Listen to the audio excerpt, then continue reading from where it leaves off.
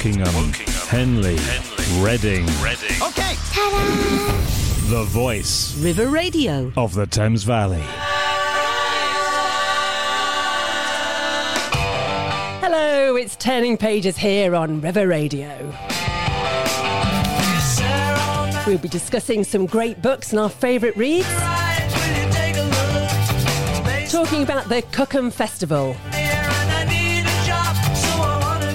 And it's cocktail hour in books.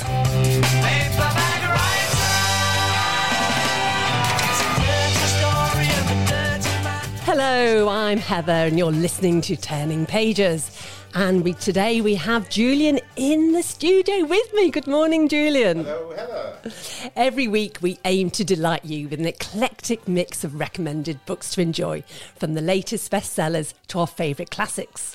So if you love reading or just want to make sure you know what's happening in the world of books, this is your programme. Thank you for joining us. So coming up in the show, we have got a packed show this morning.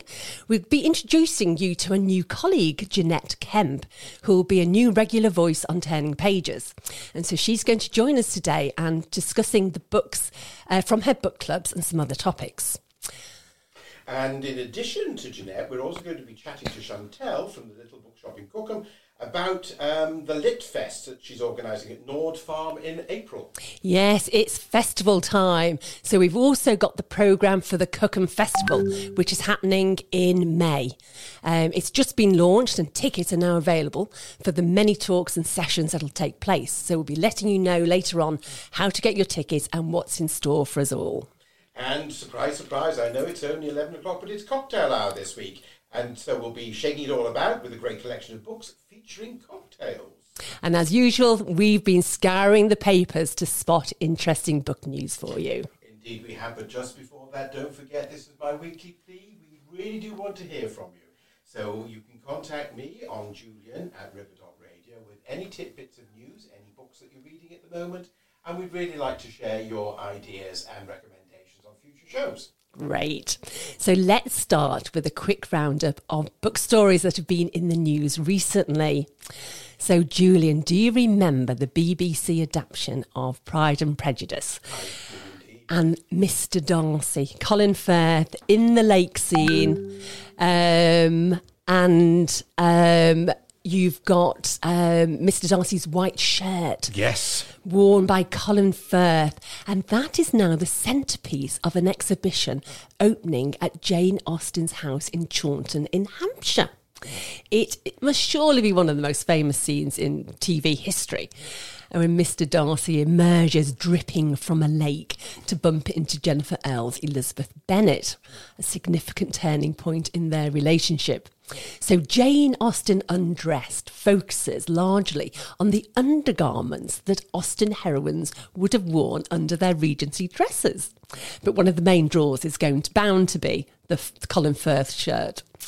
So disappointingly, the famous scene was actually fabricated by the show's adapter, Andrew Davies, and doesn't appear in the novel.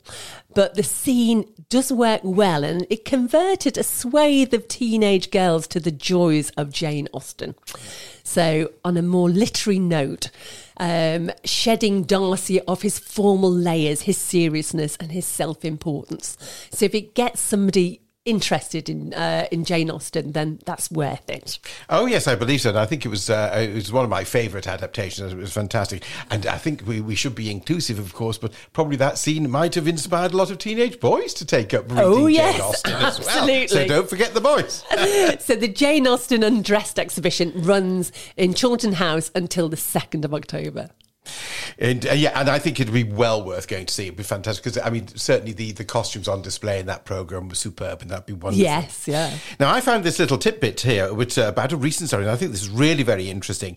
A recent study has have proven that information gleaned by Googling on computers and smartphones for any piece of information, even if it's searching for a word in a dictionary, is forgotten compared with facts read in a book.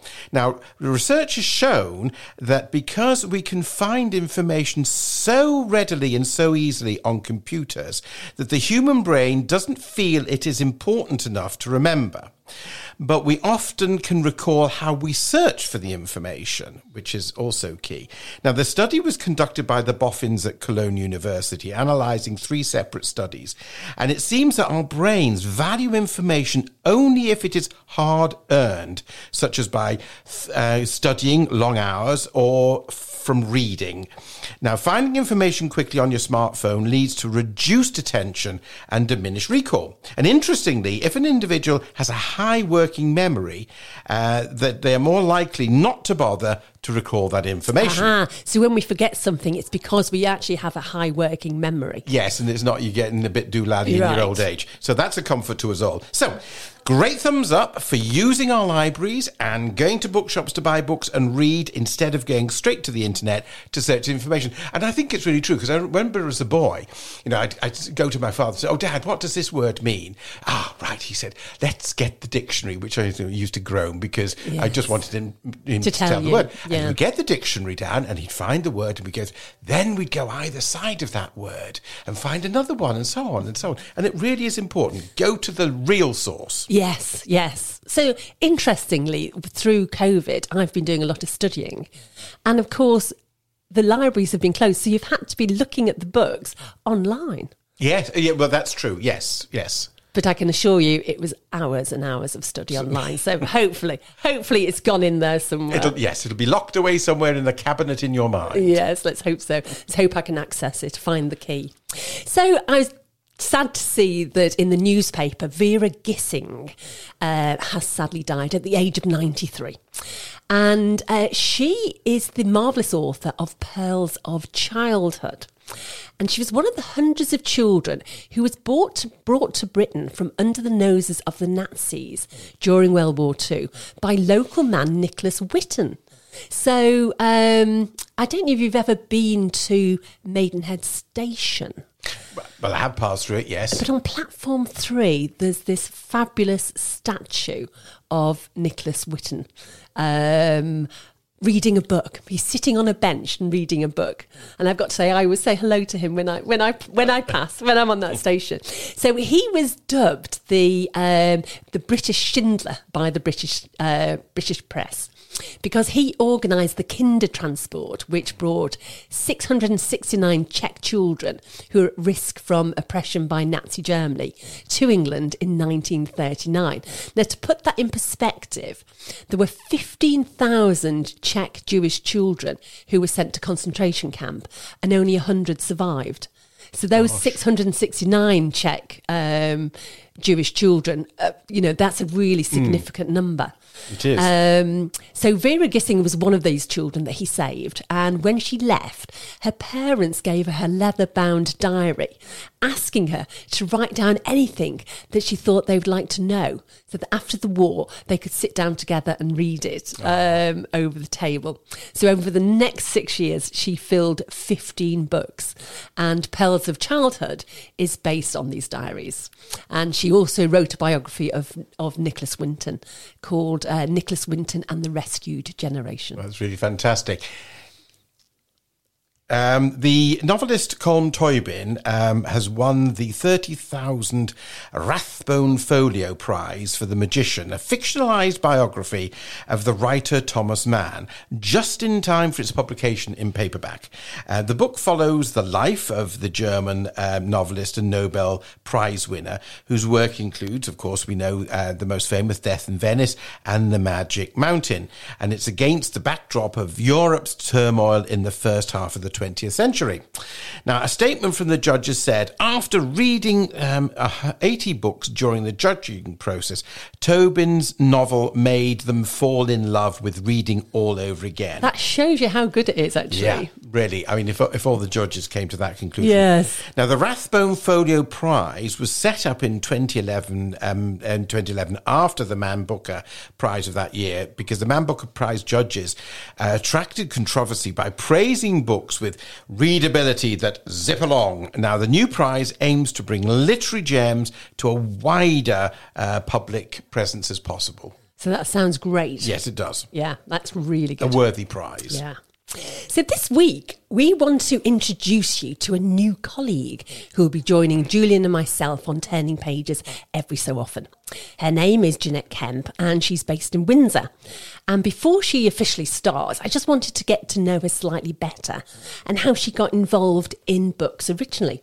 So let's listen to our conversation. Well, books have always been there, actually. It's been an absolute passion right from the days of my dad reading Paddington to me. And then that has always continued. And I feel quite proud of that, actually, because I know people do dip in and out of books, but it's always been something that's kept me going, that's been there through the good and the bad times.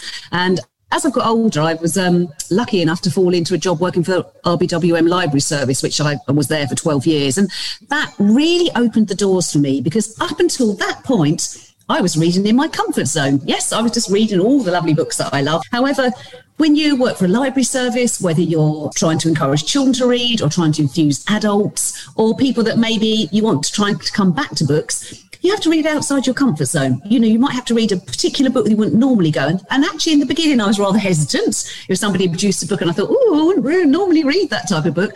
However, I embraced it. And that, for me, opened up just a whole new world of books. So through that, I've met so many lovely people and done so many exciting things. I was involved with the Maidenhead Festival this year. It's just finished. I was involved with doing a few sessions on how to encourage your child to read. It can be a bit scary sometimes that maybe you're not a reader yourself, or even if you are, all of a sudden you've got this toddler sitting on your lap wanting a book read out loud. We're going to talk about that later at a different session, aren't we? Because I know that's a really interesting area that you've been doing. So that's certainly something we will pick up on. So do you think you don't have a comfort zone now? So you're up for reading anything? I do still have a comfort zone, because I think people still do have their favourites. Do you want to know what type of books they are? Go on then. My comfort zone is I love authors who are maybe born in Africa, Sri Lanka, India, some really lovely, interesting country with beautiful cultures. And they're born there, that's all their heritage is, but they're in America or they're in England and they come here and they're writing here. And they write with so much warmth, because they write with warmth and love about their home countries. And then the contrast of being in the UK or maybe some displacement or some sort of reinventing themselves in another country. I love those sort of books, because one, I really like finding out about how other people live. It's all very well reading a book set in the 2000s in England. That's great. There's lovely books about that. But I know what people do here. I know how we go to work and what our values are and how it works. But somewhere, I don't know, in a little village in the middle of India, you know, how their communities work and what's important to them and what makes them tick. I find that fascinating. And then you've got a nice story woven through it. And I think that also, I always said at school I didn't like history, and I still say I don't like history, but actually I do, because I learn my history through books, and I find that fascinating. I think, did that happen then? Oh gosh, crikey, what happened to these people? And so I think fiction is a brilliant way of learning about maybe different places in time and space that you perhaps didn't know or hadn't felt, and the experience of the people. Jeanette, I understand you run a book club. Tell me a little bit about that. So my book group, I'm going to show off about it because I'm so proud of it. We are 12 years old, which I think is pretty good. Yes. More or less the same group, 10 of us. The reason we're so successful is we weren't a bunch of mums or a bunch of office people or a bunch of swimmers. We weren't a bunch before. I gradually hand-picked people. I wanted people who really did read, people who take it with them in the car when they're waiting to pick up their daughter, because they might be 10 minutes, and always put it in their bag if they're going to the doctor's because the appointment might be late. There's those people, and I wanted those people to chat with. And we meet about once every 7 or 8 weeks, because every 4 weeks people are busy. Sometimes it's hard to read that particular book that maybe you didn't choose. And we take it in turns to choose, and we hold up 3 books. And we vote. So there's a little bit of responsibility then. You're not just holding up one book that everyone's thinking, oh, dreadful, she wants us to read that. As I said, I quite like reading outside my comfort zone. And actually, I've found in all of those years, half a dozen books that I've thought, really didn't like that. Mostly I've read them and sometimes walked away thinking this is a bit scary, the book's a bit big, or it's not for me. But it's just incredible if you just open your mind to it and read. When we meet, we do talk about the books, and then we bring other stuff we've read, and that's the part that I like. And I know we've discussed it, Heather. It's great, isn't it? What have you been reading? What have you picked up? Might be something that's been sitting on the shelf for ages, something beside my bedside, something you heard about on the radio. It doesn't have to be the latest new bestseller. And that's the really exciting thing. Yeah, we talk a lot about that. And people come back to books and people talk about, oh, yeah, I was reading this the other day. And somebody will say, oh, I haven't read that for years. And a lot of people reread.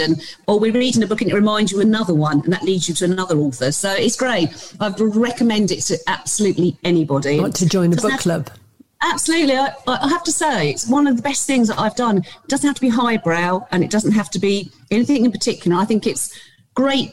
The discussion, you can hate it, I can love it. So what? We can talk about, and sometimes I come away from something and think, do you know what? I really didn't look at the book from that point of view, or I really didn't think about that. It really makes you widen your mind. Yes. It's great for what you like and what you don't like. So do you think that's your reading tip to join a book club? I do, because I do know that a lot of people, I know I have friends that say, I don't want to join it because I don't want to be told what to read. Okay, so there is that to it. I guess the fact that we vote and we have 3, we all feel we've got some ownership to it. 9 times out of 10, it's opened up another author to you. Or you might have a discussion about, oh, did you see that on television? The conversations lead you so that when you walk into a bookshop, you're not just looking at those bestsellers thinking, oh, who should I go for now? And that's the point of Turning Pages, actually, to allow people to realise that there are so many books out there. How do you find out about them unless someone enthuses about it? Definitely. And I think, and that's the other kind of magic about books, I think, is that it is all about the jungle drums and the spoken word. I think something can turn into an absolute bestseller through talking and communicating. It doesn't have to be from the publisher. It can just be how it hits the library shelves. Libraries are another really good, vibrant way of discussions.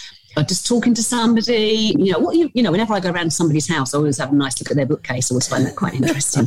Okay, let's have a look at your bookcase. So you've picked a few books to share with us today, just as a sort of like an introduction of a few of your favourite books, the tip of the iceberg. I'm going to make a bold statement here. I've got a whole pile of Ishigurus, so that means British author. So, of course, Clara and the Sun. Clara and the Sun, of course, which was his one. Yes. Yeah, absolutely. And I'm going to make a big statement. I think he is the best, most talented, currently writing British author. I think he's absolutely amazing. So I'm holding up this one, Remains of the Day. I think this is the best of him, in my opinion. I think it really is. I think the way he writes about things, he writes about regret. I would put that stamp across a lot of his books. I mean, the relationship set in a beautiful time between the World War, these beautiful old houses and the butler and the way that people were so courteous to each other and the way that it was. And in a time, there was a relationship that didn't ever happen, of course, in this book. And just the regret, and you so want these two people to get together, and it's so beautiful. He writes in a quite sadly, really, Pale View of the Hills. This was his first book, actually, and this is set in Japan after the Hiroshima bomb. And again, just observation. I think it's incredibly good, human observation and relationships and customs. I just think he writes beautifully. It's kind of nice feeling of peace when you read his book. It's also quite challenging in terms of making you see the world in a slightly different way. Absolutely. And here's a typical one. This one, The Artist of the Floating World. So this is at the end of the Second World War, set in Japan. So, of course, Japan then had an absolutely dreadful time because after whatever they'd done in the Second World War, the whole place was in ruins. There was no money. They were looking out for war criminals, all the things that have gone on in the camps. Really, again, really beautiful because it talks about the artists and the art that was left there and the beautiful floating candles in this lovely village, but also just against a backdrop of just anguish and memories and how can this nation rebuild itself from what happened. Yeah, so I think he's absolutely one to read. I mean, I'm looking through his older stuff and his newer stuff. I think he's absolutely brilliant. I did see him talk, actually, a couple of years ago. And what I liked about him is he was just so natural and wonderful and he's charming, isn't he? He's very self-effacing. No arrogance whatsoever. Just absolutely superb. So he is very much top of the list. Right, excellent. Well, that's a very good choice. I've got to say that Jeanette was very enthusiastic about her choice of books. And whilst I read a lot of Kazuo Ishiguro, I haven't read A View of the Pale Hills. And it sounded lovely. Yes, no, I haven't. I will be doing that. Yes, Remains of the Day, yes, which is, of course, well, I mean, all of his books are well known, but that's the one I do, but I haven't read that. Yeah, that and Clara of the Sun, obviously, because that's the most recent one. Yes. But yeah, that's really interesting. I'll definitely go back. Anyway, we've asked, Jeanette had loads more to say, so she's got some other suggestions or recommendations for great books, her favourite books, and we'll be covering those next week. Yeah, great. And literally, like to say to our listeners, if something that Jeanette's mentioned sparks your interest, do drop us a line. Julian at river.radio or Heather at river.radio. Absolutely. Well, this week, Heather, I've put together something of a melange for our listeners, for you and I to share. And you and I are going to serve our listeners 4 delicious cocktails, accompanied by 4 canapes of books. Excellent. Now, to explain a little bit more, the 4 novels... we're going to talk about 4 novels indelibly linked to cocktails, and these are the ones I've selected. You're a bit of a cocktail fiend, aren't you? I am really? a little bit, yes. I must admit, I do enjoy cocktails. And just a little tip for our listeners, or as I like to say, our listener, dash off. If you're interested in the recipes, do get a piece of paper and a pencil, because there are recipes you can jot down. I know probably for some of you 11:20 is a little bit early, but bear in mind that we finish at 12, which is right time for a lunchtime cocktail, I think. So get your pen and paper. Absolutely. And you can always listen again. Indeed you can. Yes, in the evening with your cocktails. Absolutely. And so to set us off on our chic cocktail tour, we start with Casino Royale, which we have featured before on this programme. Absolutely. Casino Royale was the first novel published by Ian Fleming, of course, in 1953, that introduced us to the world the secret agent James Bond. And of course, it also introduced us to James Bond's famous favourite cocktail, the Vesper Martini. Now, as you may recall, James is in the casino in Royal Les Yeux, attempting to bankrupt Le Chiffre, who's the treasurer of the French Union, as well as being topically a member of the Russian Secret Service. Yes, indeed. Now, the Vesper Martini is possibly the most famous cocktail to be ordered out of all orders for cocktails, because its composition is described by Bond in such a precise manner, and it is as follows: 3 measures of Gordon's gin, 1 of vodka, half a measure of Quina shake it very well until it's ice cold, then add a large thin slice of lemon peel. Now, in that one short statement, Heather, the myth surrounding how James Bond liked his martinis cleared up. As you know, people said, he liked them stirred, he liked them shaken. Was it gin? Was it vodka? No, his martinis were predominantly made of gin, not vodka, though there's a bit of vodka in the Vesper, and he always had it shaken, not stirred. And as to the name Vesper, well, James Bond named it after Vesper Lynd, who was a member of the Secret Service team assisting him on that particular case. Now, if you wish to make a replica of the Vesper Martini, Quina Liette is no longer in production. However, Liette Blanc is, and it makes an ideal substitute. So is Quina Liette still alcohol? Yes, it's basically because a classic martini, as most people know, has vermouth in it. Yeah, but the Liette Blanc is the substitute for the vermouth. It's a type of vermouth, and it's quite rare. It's available in a well-known supermarket, but we're not going to name them until they come forward and sponsor us. But you can get it, and that is the replacement for the standard martini, right? Or rather, should I say, standard vermouth? Right. So it's alcohol. It is indeed. Yes. And later, if we have some time, I'll tell you how the best way to make a dry martini. Oh, okay. Right, so our next cocktail takes us across the Atlantic to Prohibition America and the Roaring '20s, where bright young things would dance and drink the nights away in large mansions along Long Island's North Shore. Now, the cocktail is the mint julep, and the novel, of course, is The Great Gatsby, written by F. Scott Fitzgerald and set in 1922. Now, out of the cast of characters that are entwined in this story, narrated by Nick Carraway, includes, of course, Jay Gatsby, the enigmatic young self-made millionaire who hosts parties but never attends them.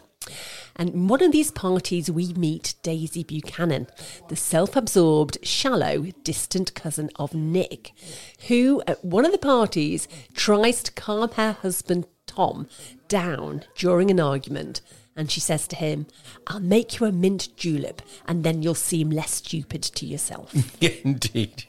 Now, making a mint julep is simple enough. Pardon me. All you need is bourbon, ice, sprigs of mint, leaves only, 2 sugar cubes, and a little water or simple syrup. Now, you put the sugar cubes into a glass with 5 or 6 mint leaves and a little bit of water, and then you muddle them together until the sugar dissolves. If you're using simple syrup, then that's a lot easier because you don't need to bother with the sugar cubes. Then you add the bourbon, then fill up with crushed ice and stir until the glass is well frosted, and then you garnish with a sprig of mint.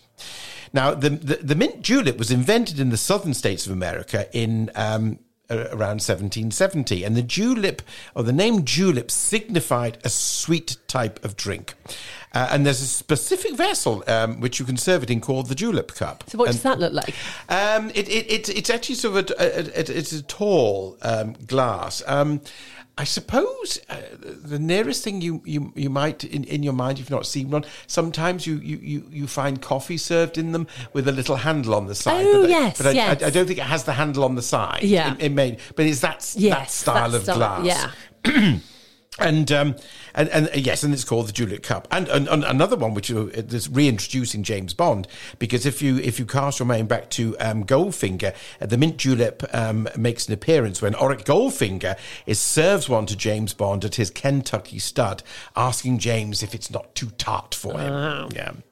Now, we're going to remain in America, but moving along from Long Island into the city of New York, which one might argue, is the home of the cocktail as we know it, having first been defined as an alcoholic beverage in a New York publication in 1806. Wow, so long ago. Yes, exactly. Now, cocktails evolved and gained popularity throughout the 1900s, with the term cocktail party, interestingly enough, being, pardon me, coined by Mrs. Julius S. Walsh Jr.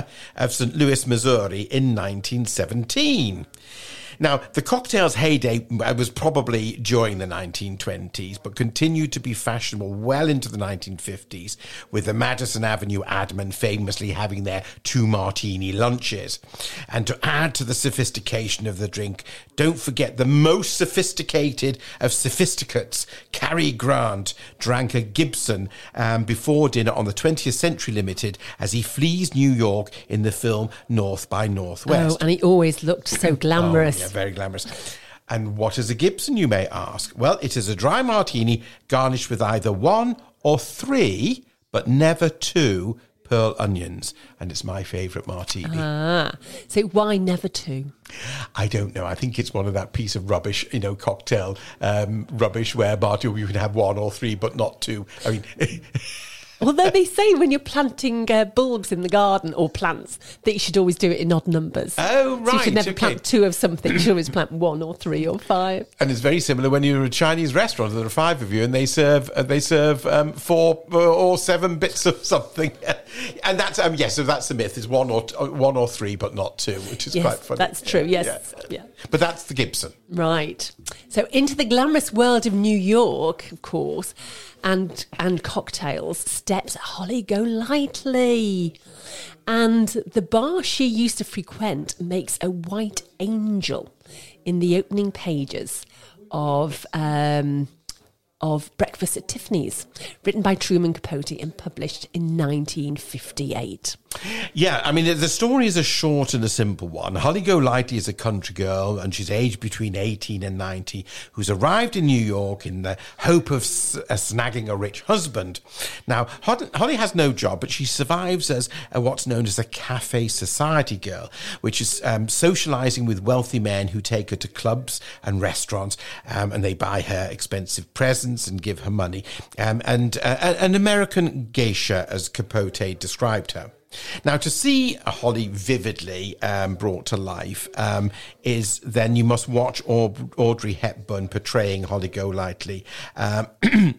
In the 1960s film version of Breakfast at Tiffany's. And just to let you know, because I made this mistake when I first went to New York, is and visited Tiffany's, there is no restaurant or cafe at Tiffany's.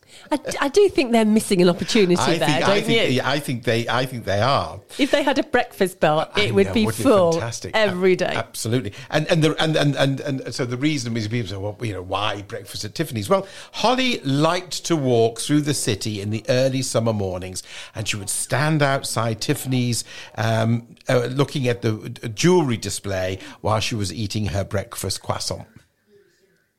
Now, the White Angel, if you like to make one yourself and be part of Holly's world, is 1/2 vodka, 1/2 gin, no vermouth. And it packs a punch, and in fact, it's just another type of dry martini, minus the vermouth, and perhaps the driest of all. So let's hear the beginning of the book, where we're introduced to Holly's favourite cocktail. Yes, you say you just need to watch Audrey Hepburn to give you an idea of Holly vividly coming to life. But actually, the book is fabulous. It is. Yeah, it is. It's really good. Let's listen to it now. I'm always drawn back to places where I've lived, the houses and their neighbourhoods. For instance, there's a brownstone in the East 70s where, during the early years of the war, I had my first New York apartment. It was one room crowded with attic furniture, a sofa and fat chairs upholstered in that itchy, particular red velvet that one associates with hot days on a train. Everywhere, in the bathroom too, there were prints of Roman ruins, freckled brown with age. The single window looked out on a fire escape. Even so, my spirits heightened whenever I felt in my pocket the key to this apartment.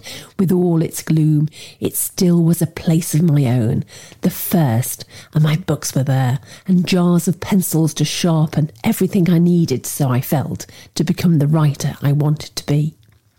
It never occurred to me in those days to write about Holly Golightly, and probably it would not now, except for a conversation I had with Joe Bell.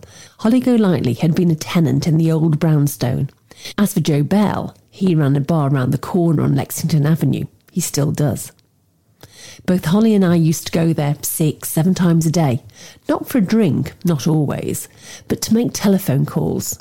Joe Bell was good about taking messages, which in Holly's case was no small favour.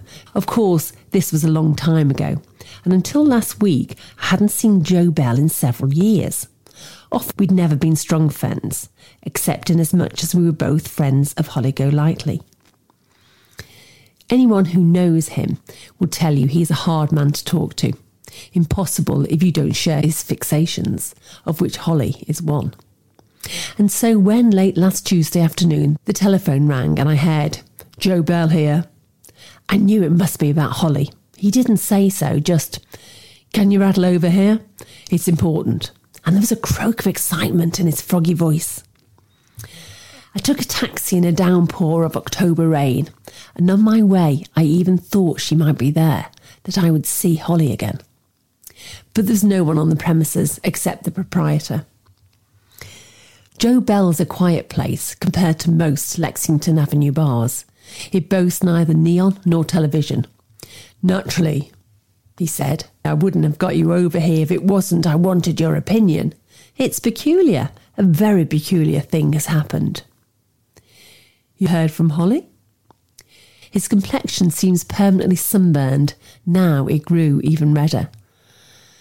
"I can't say exactly heard from her. I mean, I don't know. That's why I want your opinion. Let me build you a drink. Something new. They call it a White Angel," he said, mixing 1/2 vodka, 1/2 gin, no vermouth. While I drank the result, Joe Bell stood turning over in his mind what he had to tell me. "You recall a certain Mr. Iwai Yunioshi, a gentleman from Japan?" "From California," I said, recalling Mr. Yunioshi perfectly. "He's a photographer on one of the picture magazines." "Don't bother mixing me up. All I'm asking, you know who I mean." "OK, So last night, who comes waltzing in here but this self-same Mr. I.Y. Yunioshi? I haven't seen him, I guess it's over 2 years. And where do you think he's been these 2 years? Africa. His eyes narrowed. So how did you know? Read it in Winchell, which I had as a matter of fact. He rang open his cash register and produced a manila envelope. Well, did you read this in Winchell? In the envelope were 3 photographs, more or less the same, though taken from different angles. A tall, delicate black man wearing a calico skirt and with a shy yet vain smile, displaying in his hands an odd wood sculpture, an elongated carving of a head, a girl's, her hair sleek and short as a young man's, her smooth wood eyes too large and tilted in the tapering face, her mouth wide, overdrawn, not unlike clown lips. On a glance it resembled most primitive carving. And then it didn't, for here was the spit image of Holly Golightly, at least as much of a likeness as a dark still thing could be. So, that's Holly Golightly's favourite bar and the White Angel. Yes, indeed. And that's probably the driest... Well, I would imagine so, really, basically. I mean, it depends on a dry martini would have... a really dry martini has practically no vermouth, and this one has no vermouth at all, so it's just vodka and gin. Yes, you can't get much drier than that. You can't, no, unless it's an empty glass.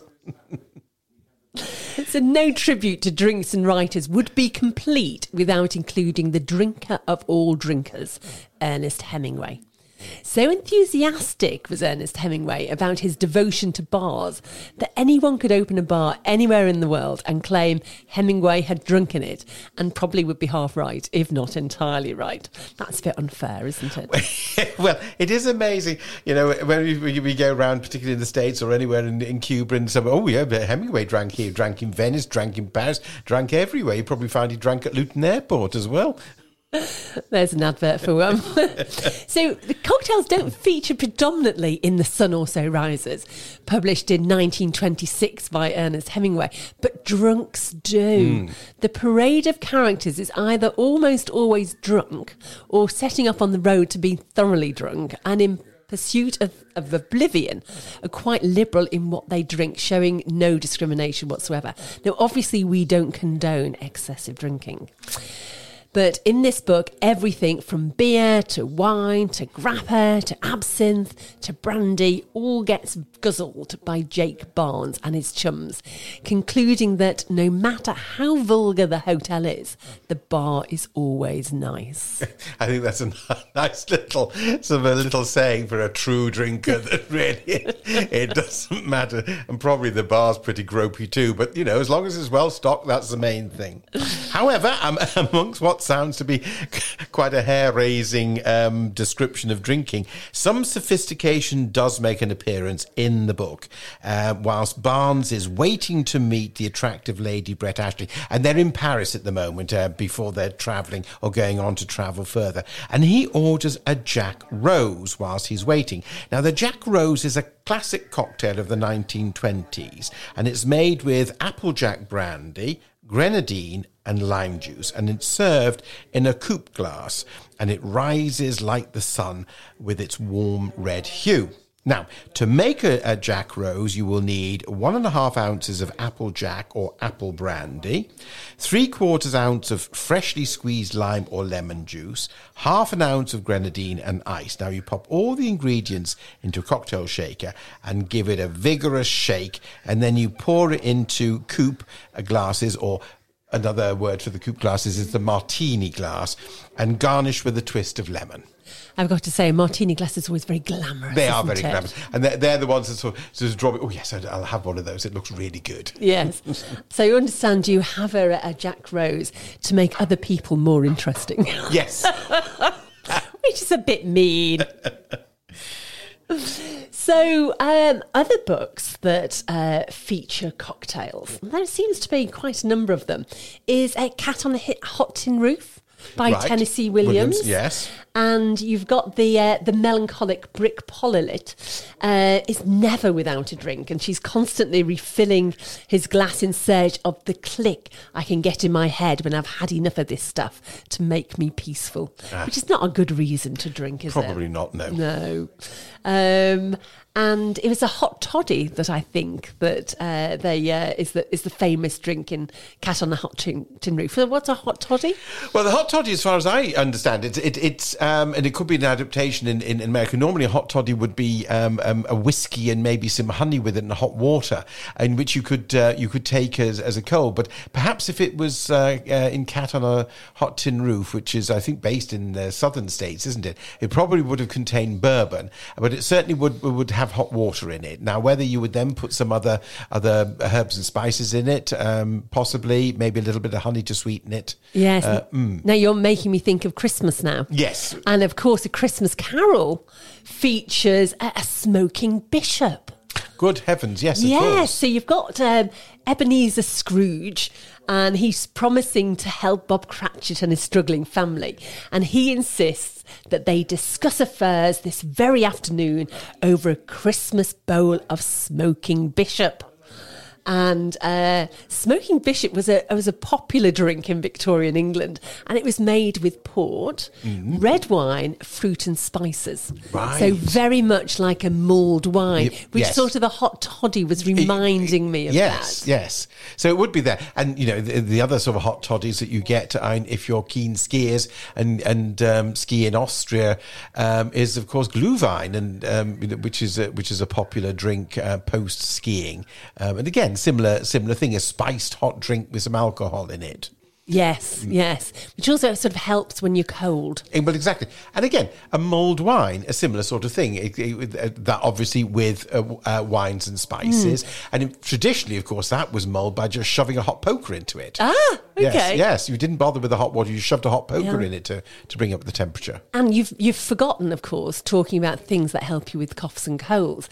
The Pangalactic Gargle Blast. Yes. Way to Douglas Adams for inventing that one. Absolutely. And the refrain goes, of course, never drink more than 2 Pangalactic Gargle Blasters unless you're a 30-ton mega elephant with bronchial pneumonia. So that's the advice given by Beelzebub Brooks in The Hitchhiker's Guide to the Galaxy. And I think probably very sound advice. I think so. So I'm not sure we can make that today. No, I don't. I think the ingredients are probably a little rare. Absolutely, yes. The ingredients are, she says, looking at this, the tooth of an Algolian sun tiger, some Phalian marsh gas, some Arcturian mega gin, and 1 measure of Santa Regina seawater.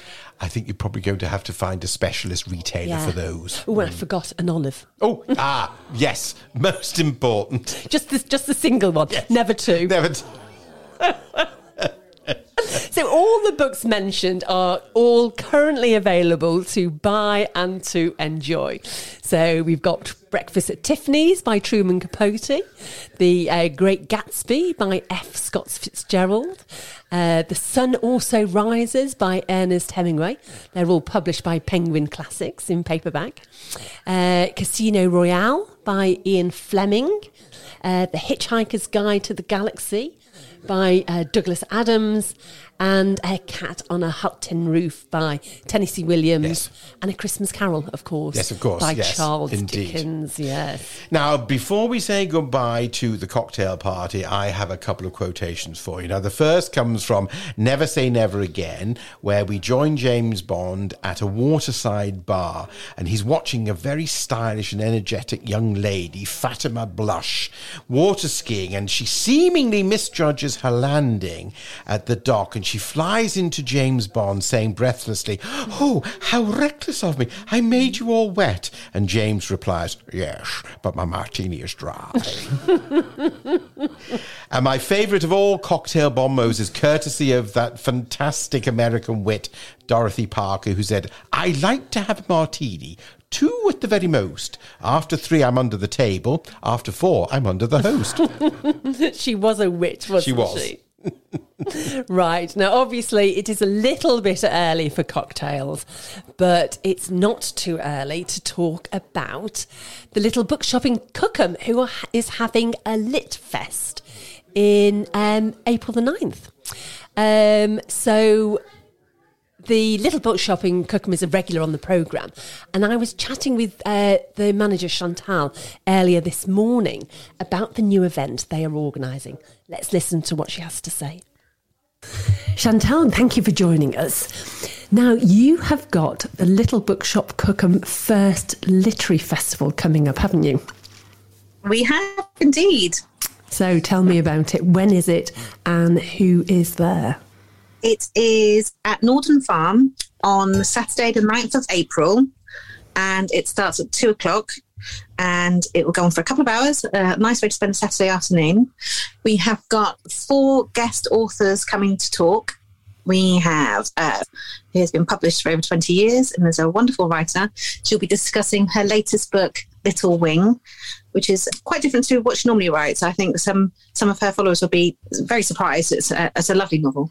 And we have Janice Hallett, who will be talking about her book, The Twyford Code. She was shortlisted for prizes for The Appeal, which is her last book. She writes crime novels, very clever, brilliant take on how she does it. So Code's been very popular, hasn't it? Yes, it's been a Sunday Times bestseller, and yes, on all the lists. It's been a big one for us, actually. And then we've got Beth Murray coming to talk about her latest book, which is Em and Me, which is a lovely, heartwarming, uplifting story. It's her second one. She's quite a well-known journalist. And we have Kieran, who is normally a poet, really, and this is his debut novel, and it's really quite remarkable. It's called Hourglass. I love poets when they write novels, because the language is just so descriptive and poetic. Yes, yes, there's lots of poetic license. But I've seen them all talk before, and they can come and do a little chat, so there can be a Q&A session, and they'll be followed by a book signing. That sounds great. So you buy one ticket for all 4 authors, do you? That's right. And there will be £2 off each book sold at the signing. Fantastic. That sounds a really good idea. And Norden Farm's great. Yes, it's a fantastic arts venue. We're so lucky to have it on our doorstep. And I know that they were having their funding cut, and it's still in jeopardy. I think they've got it for this year. But I just thought, well, what can we do to support such a place and just keep it going? And so the Mini Lit Fest was born. Oh, that's a fantastic idea. Now, normally you do invite authors into the bookshop. So do you think you're going to do less of that and more of getting authors together in a literary festival time? Well, we did it before COVID with having authors in the bookshop. And I think nowadays, with everyone being a little bit more cautious, our concern was that the Little Bookshop is quite little, and you don't want to be packing big crowds of people in, as we have done in the past, just because some people are still vulnerable, and we're just trying to be considerate of everybody's needs. So we thought we could have more than one author, and hopefully, if it's a success, then we'll repeat it again in the autumn, because obviously it's a big publication date, autumn time, with Christmas on the horizon then. So that. Oh, that sounds a great plan.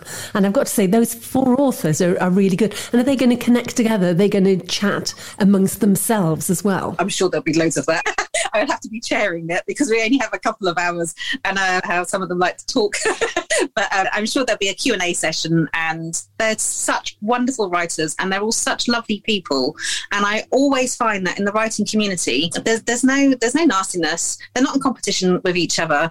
They all just want to really help other writers, because they're all readers, you know. So they want good books to read too. So it's a really incredibly supportive industry, and everyone just wants to help each other. So there'll be lots of advice, and I know that they all do lots in their own way for the writing community. Freya North, for instance, has Writers Wednesday. So on Instagram, she does a live every Wednesday afternoon with another well-known author to discuss the difference in their writing styles, or their different experiences of the publishing industry. And I know that they all do lots to help the community. So I'm sure there'll be lots of chat about that as well. I think that one of the nicest things about having 4 different authors is that you might be a big fan of one author in particular, but not necessarily know the others. So it's a great way of being introduced into new authors, new ideas. Absolutely. We're always on the lookout for the next big thing. If you're a reader and you read a lot, you quickly run out of books. So you need to keep finding the new ones, the debut writers. That sounds brilliant. Well, thank you very much indeed. Really hope it's a successful event. I'm sure it will be. I've got to say, it does sound a great event. It does. And just nice, just 2 hours of an afternoon. Doesn't take up masses of your time, but you've got 4 authors. Exactly. I mean, this is it. So that, yeah, that's great. It really is, as you said, just a nice little lunchtime, post-lunchtime literary dessert. Yes. Yeah. Perfect. Now, the event is on Saturday, the 9th of April at 2 p.m, and it's taking place at Norden Farm. Don't forget. Now, the authors who will be talking at the event will be Freya North, Janice Hallett, Beth Morrie and Kieran Goddard. Now, tickets can be bought either from Norden Farm in Maidenhead at their website or the Little Bookshop Cookham website, which is, if you've got your pen and paper, thelittlebookshop.info. Yeah, that's brilliant and well worth it. Yes. And talking about festivals, we don't just have that Mini Lit Fest in April to look forward to, because the wonderful Cookham Festival is back and they have just announced their events. Now, the festival normally runs every 2 years, and it should have been last year, but of course was cancelled because of circumstances. And as Chantal was saying, not everyone is keen to sort of get back to normal life, but normal life is slowly resuming. Yes. And I think an indication of that is all these festivals that we can go to. And I know that the Cookham Festival is allowing lots of room in the various talks and events, and lots of the events are outside as well. So they have been cognizant of that. But basically, the festival is a celebration of the arts in the village of Cookham, which is close to Maidenhead. And tickets are available and they are running out quickly. I say that. The dates were announced and then that 600 tickets were immediately bought. So that's really exciting. Yeah, absolutely. There's a whole range of events, from the spoken word to poetry, music, dance, visual arts, walks, workshops. There's just amazing things, all at different price points, and lots of events designed specifically for children. So it doesn't matter what you're interested in, there will be something guaranteed that will pique your interest. And the festival runs between May the 6th and May the 22nd, with lots happening every single day. Indeed. And the spoken word and poetry section of the festival is something that we're going to be talking about on Turning Pages and focusing over the course of the next few weeks, isn't it, Heather? Absolutely, yeah. And as you can imagine, we'll be chatting with a number of authors and participants at the festival. Yes. And there's 15 book events, and a few of the highlights of the festival include, and I think this will be of great interest to people, Sir Michael Parkinson, who's going to be in conversation with his son, discussing his journey. That's Sir Michael's journey from humble roots in a pit village in Yorkshire through his career as a journalist at the Yorkshire Post and getting through up to those famous stairs on his television programme, and of course reliving all the best moments from his shows. Do you think he'll be talking about the one with Rod Hull and the emu? I don't know. I bet he wants to forget that. But I have to tell you very quickly, my favourite one, and I don't know to this day how they did it, when Michael Parkinson, Sir Michael, was interviewing Dame Edna Everage and Celeste Patterson. Oh, at the same time? Not at the same time on the same show. And they had Celeste Patterson first. Then the camera would pan out to Barry Humphries, dressed as himself, cringing at the thought of this was the cultural attaché to the quarters of James. And then after, the second guest was Dame Edna. Well, you could imagine her comments about Celeste. It was a superb programme. So I hope he talks about that. Yes. And of course, needless to say, there is a book associated associated with this. So he's Fantastic. written a sort of like memoir. Super. And I think he did that with his son. So that'll be really That'd be good. lovely. Yeah. And this year, of course, it's 100 years of broadcasting at the BBC. Wow. So they're celebrating their centenary, which is amazing. Gosh, if I'd have known, I'd have put on my dinner suit as Lord Reith dictated all those years ago to be on Absolutely. this programme today. Well, yes. Alex, be expecting that next week. Right. So Kate Murphy, historian and senior producer of Women's Hour, will be looking back over those years of broadcasting and looking at the role of women. Which would be really interesting. Really interesting, Yeah. yes. Because in fact, women did feature early on, particularly in television, didn't they? Very much Yes. so. Yeah, which Yeah, is really absolutely. good. Yeah, lots of pioneers. senior producers. Yep, exactly. Yeah. Author Julie Summers will be providing a behind-the-scenes glimpse of life in some of Britain's greatest country houses that were occupied by people who would otherwise never have set foot of them during these opulent surroundings during the Second World War, because a lot of these great houses were taken over for military purposes, weren't they, during They the war? were, but also orphanages and things Yes, like that. yes, So yes. lots of children Yes. were. So I think that's been really interesting. And of course, round here, we've got loads of big loads, country yes. houses. So, and I know that she'll be targeting the talk specifically to round Excellent. here. So that would be really Well, interesting. in fact, actually, the Duke of Westminster actually sort of pointed the finger of blame at the American servicemen who occupied Eaton Hall for its demolition, because they knocked great chunks of marble off staircase yes. to take a souvenir, and then the Death Wasp beetle got in. But anyway, Oh no! Oh dear. And Julie Summers is also running a creative writing workshop at the festival. So if you've ever wanted to try your hand at writing, then this is your chance. So it's 2 hours on a Sunday afternoon. On May the 13th, and Julie will be doing a creative writing workshop. So I think that sounds great fun. That does sound fun. And that, honestly, Heather, that's just the tip of the iceberg, isn't it? And we'll be interviewing a number of authors who'll be speaking at the festival in May. And next week, we've asked Mike Bryan, one of the authors who will be talking at the festival, to join us to discuss his latest book, which is Exploring the Remains of Roman Britain. Now, tickets may be bought from the website, which is cookhamfestival.co.uk, and you'll also be able to find out all the details about the programme over those 2 weeks. Yeah, I've got to say it's a fabulous programme. Yeah, it sounds it. And you are invited to come along in lots of different guises. So there's not just sort of sitting and listening to people. You can get involved with workshops. You can go on walks.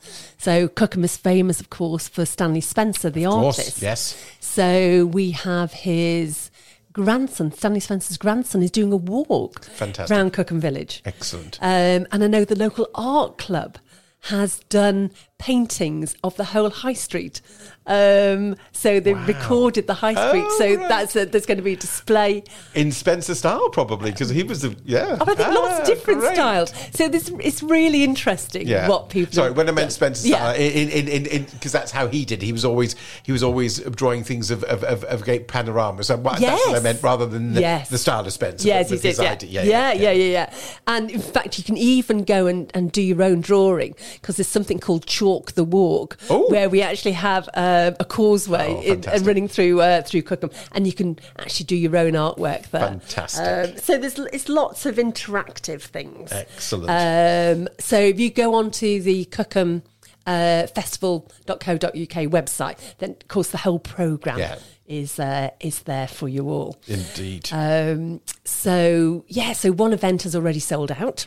Super. That is great news. So get on that website and book those tickets. Yeah, absolutely. And to avoid disappointment. And looking forward to speaking to Mike Bryan next week. Next Yes. week. Yeah. So books that we've been recommending today. So we've got, Yeah, well, yes, indeed. Well, the Pearls of Childhood by Vera Gissing, published by Robson Books, and her other book, which is Nicholas Winton and the Rescue Generation, which was published by Valentine Mitchell and Company. Yes, and you were talking about A Private Spy. Yes. The Letters of John le Carré, published in Viking in November. And then we've got Colm Toibin's The Magician, published by Penguin. Kazuo Ishiguro, The Remains of the Day, Pale View of Hills, and An Artist of the Floating World. And they've all been published by Faber and Faber. Janice Hallett, The Twyford Code, published by Viper, I beg your pardon. Freya North, Little Wing, published by Welbeck. And then Beth Morley, her book M and Me, published by HarperCollins. And Kira Goddard, which is Hourglass, published by Little Brown. And those last four, of course, are all involved in the Cookham the little bookshop in Cookham Literary Festival, which is on the 9th of April. Yes. So we look forward to you joining us next Wednesday between 11 and 12 noon on River Radio. And we'll also be repeated on Saturday afternoon between 2 and 3. And don't forget, if you're not able to join us live for any of our programmes, you can listen again directly from our website. And Turning Pages is also available as a podcast. So you just need to search for Turning Pages on River Radio Podcast. And next week, we've got a great show lined up for you. We've got the author, Mike Bryan, talking about his book, Roman Britain, and he'll be doing that at the Cookham Festival. And we'll also be talking to Derek Bond, the chairman of the festival. So we look forward to you joining us next week. Bye-bye. Bye-bye. Windsor. Ascot.